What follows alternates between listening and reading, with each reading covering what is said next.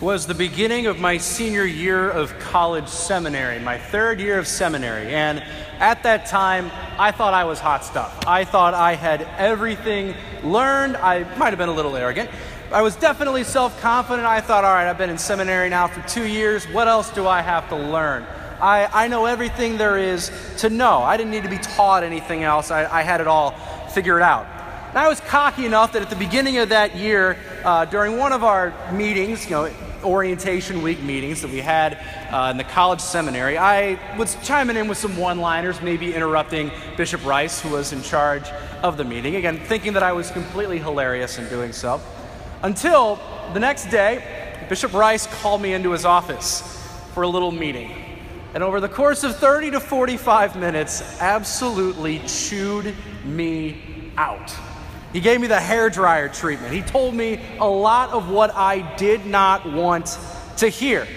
Really, stuff that I did not want to hear. Basically saying, shape up or you're not going to get ordained.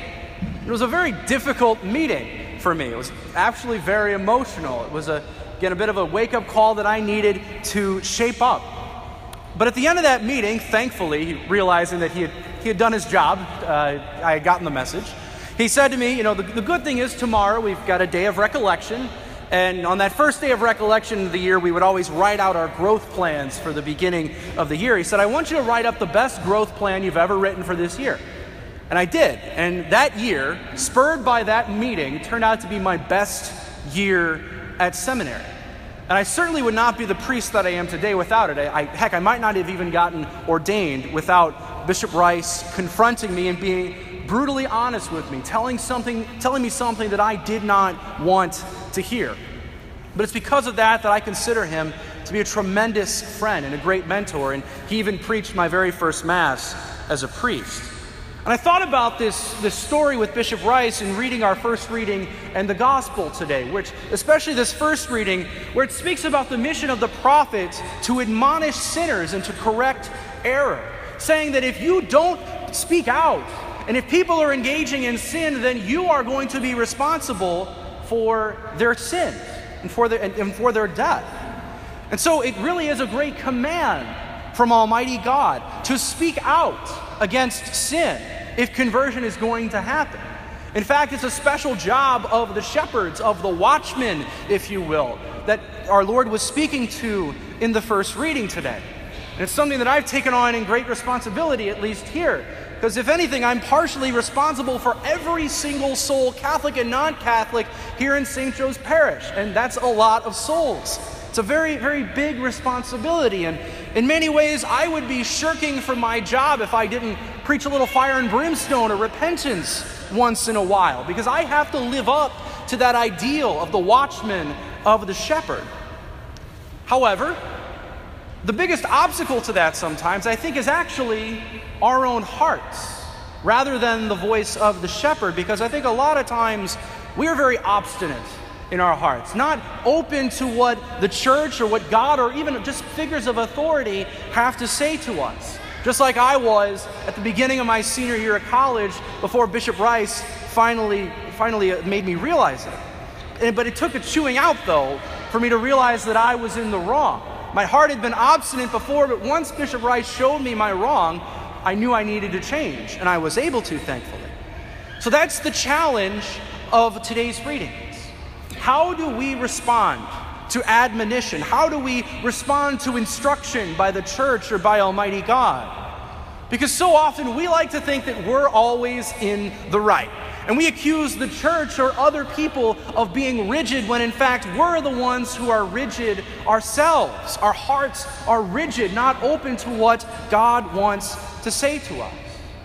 There's a saying earlier in the book of Ezekiel where God tells the prophet Ezekiel, you say, the Lord's way is not fair. Hear now, house of Israel, is it my way that is unfair? Are not your ways unfair? How true is that so often with all of us? Because more often than not, we're the ones who need to do the moving and the heavy lifting toward God to move closer to Him rather than vice versa. Sometimes we have to look in the mirror and see that we need a change. But sometimes we aren't able to do that. We need to be open to God's promptings, open to conversion, and hearing God with hearts that are not hardened. And we need to let the Word of God convict us once in a while. The Word of God should be hard sometimes. It shouldn't all be fun and games and easy. It should be difficult once in a while because, frankly, brothers and sisters, we're imperfect people. And there's always going to be something that we need to do better. As Bishop Rice would often tell us in college, you're good, but you can always be better. He had a way of doing that. But one way I think that can help us realize this is that we need to realize that admonishing sin is actually a work of love, and it's a work of mercy. Think about all the times that Jesus in the Gospels called out people who needed calling out, how he instructed and how he chastised, but he always did it out of love and out of a desire for the well-being of the person receiving it. And so it's for this reason that to admonish the sinner is actually a spiritual work of mercy, one of those spiritual works of mercy. Because it's not merciful to tell people lies as if the teachings of the church can change on certain things. So that's why the church speaks out so much on things like contraception, cohabitation, the definition of marriage, pornography, or even immigration in our own day and age. Because the church is acting as that shepherd, as that watchman, always speaking out and always trying to convert our hearts more and more toward Almighty God. Just as, again, it would have been very uncharitable on Bishop Rice's part to tell me that, oh, you're doing fine, everything's good, you're all good, you don't need to change a thing. That would not have been merciful. Again, that's like telling someone who's engaging in sinful behavior that all's well, all is good, don't change a thing, you're fine. Mercy, now, however, should never be done out of malice. Admonishing sinners is a great work of mercy that should never be done out of malice. It should never be done out of ill intent and should always be with the person's best interests at heart. Should always have gentleness and should always at least be polite. But if I had thought that God's way or the seminary's way or Bishop Rice's way was unfair, then I wouldn't really be here today. It's only when we are open to instruction from God that he can work in our lives. It's only when our hearts are docile and open to conversion, open to constructive criticism, if you will, that God is able to work in us and we're able to become more perfect. And that's what we all want. We all want to become more perfect. We want to grow into the saints that God is calling us to be.